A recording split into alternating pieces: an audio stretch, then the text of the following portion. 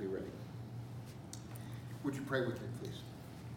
Mighty God, I come to you now as your servant, asking that the words that I speak today would not be mine, but they would be yours.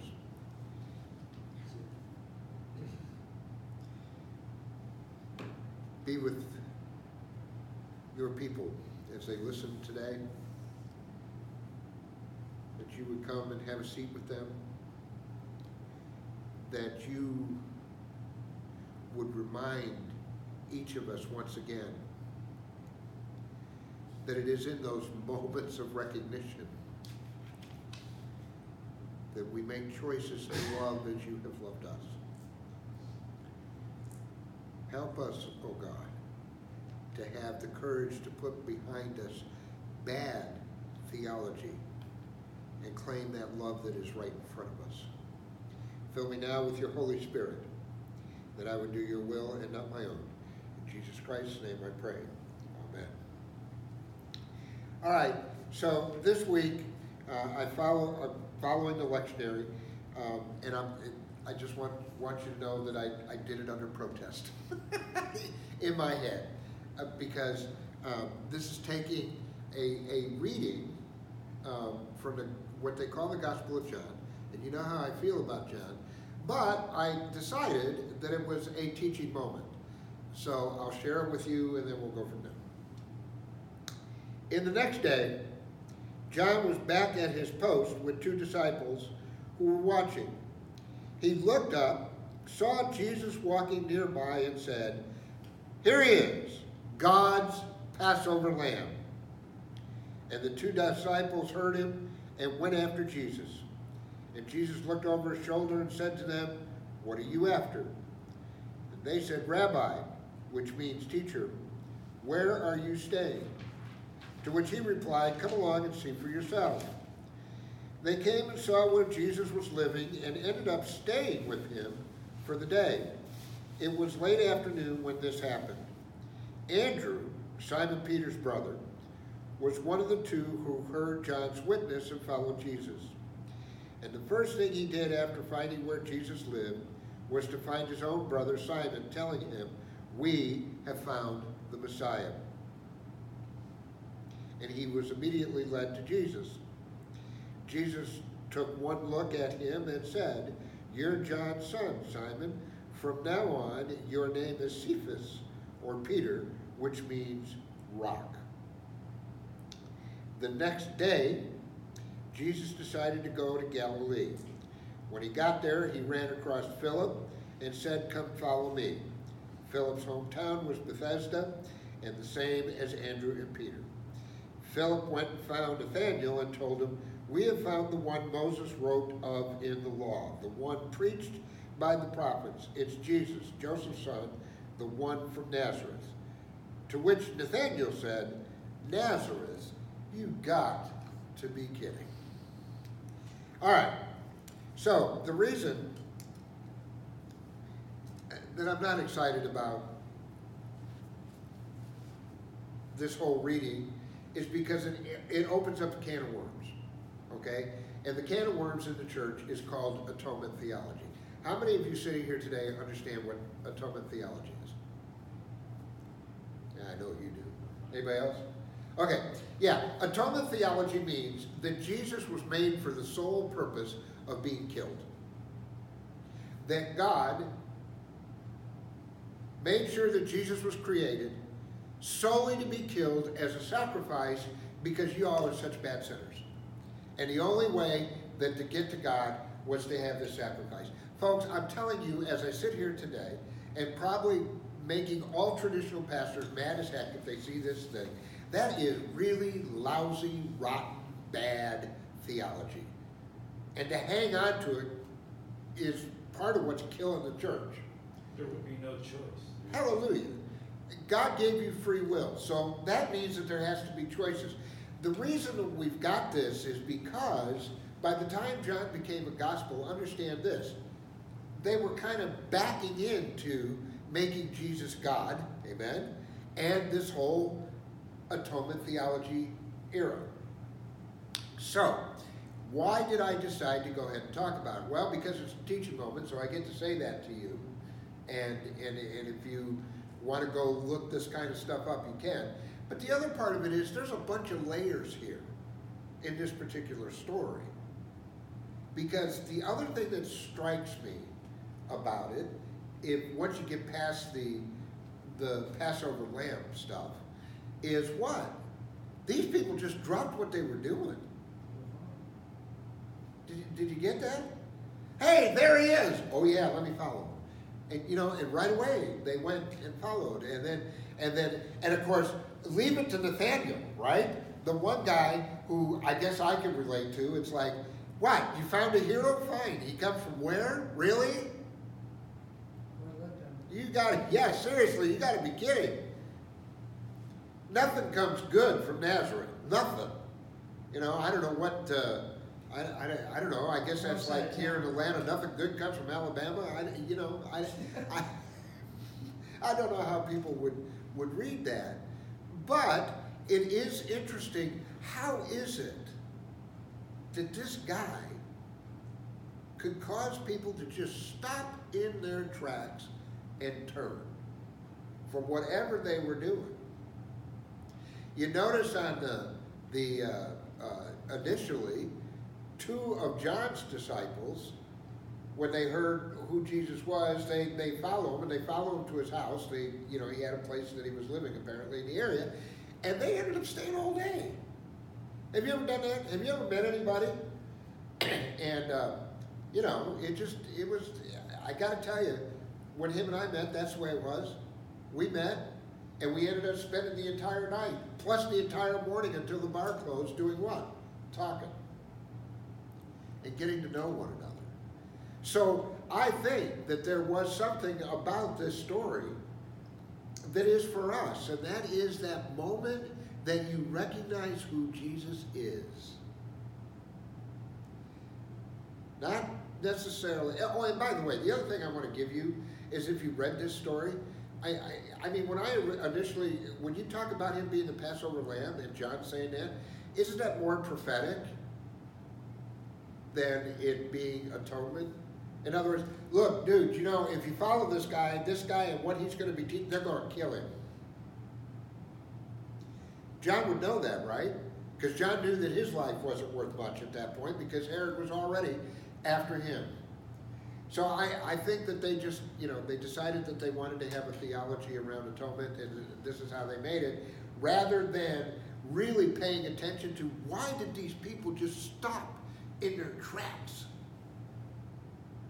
and go after this guy. Because obviously he had something to say to them that had never been said.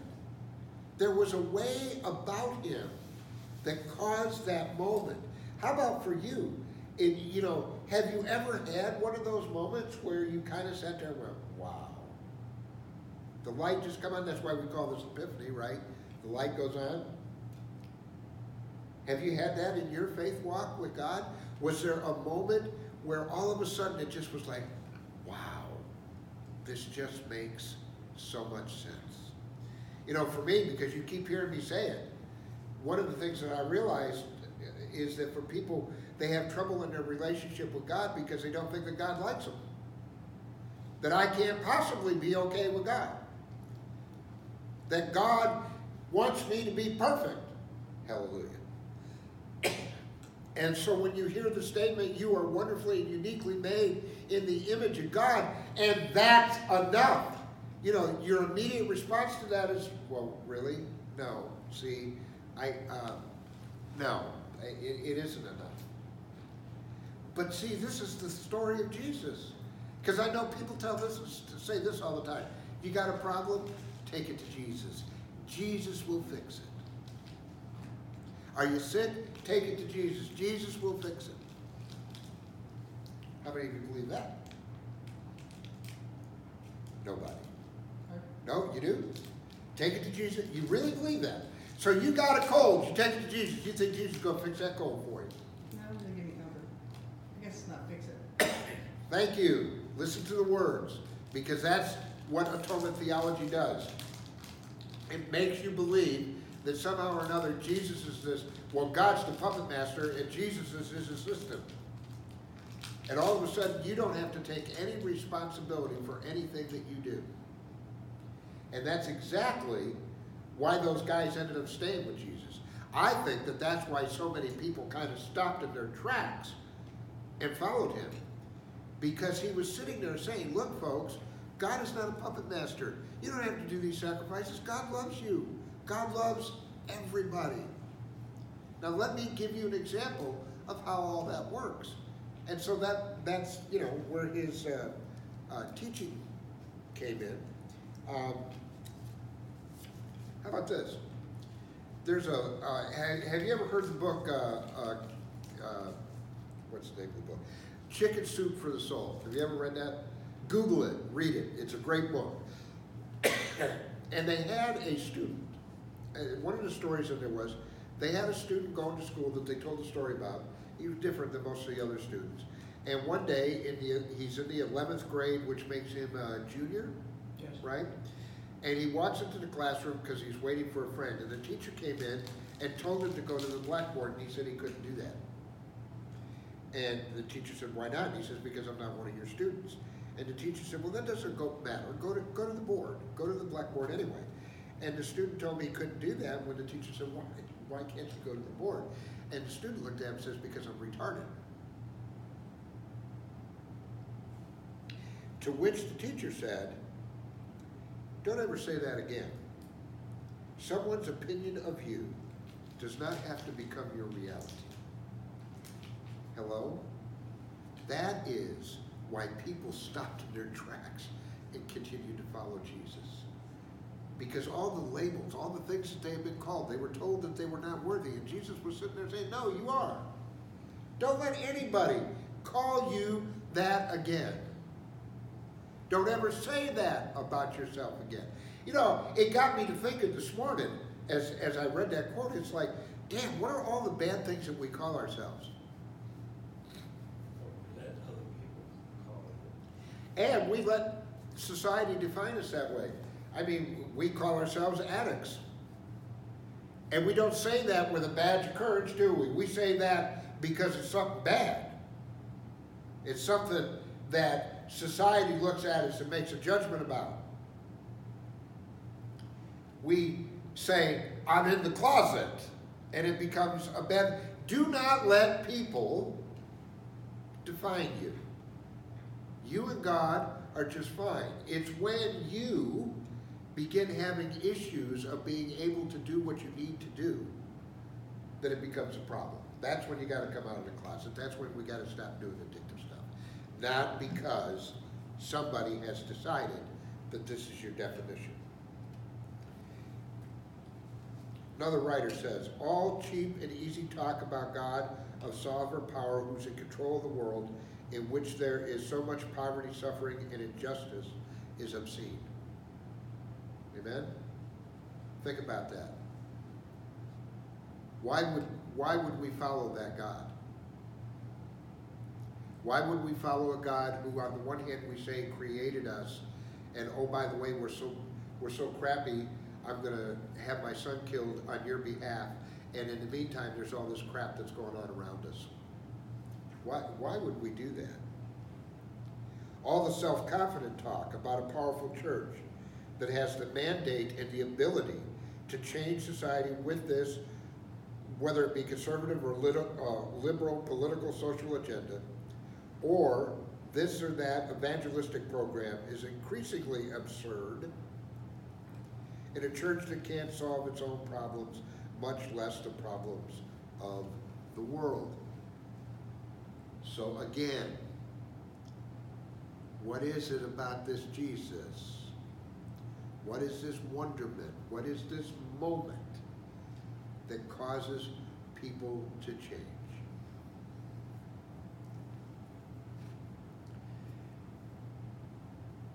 How about when you know that you're wonderfully created, uniquely in the image of God? That you're loved. And that's enough. That you are loved. That Jesus' message was to reach out and say, see, you don't think you belong, but yes you do, come on in.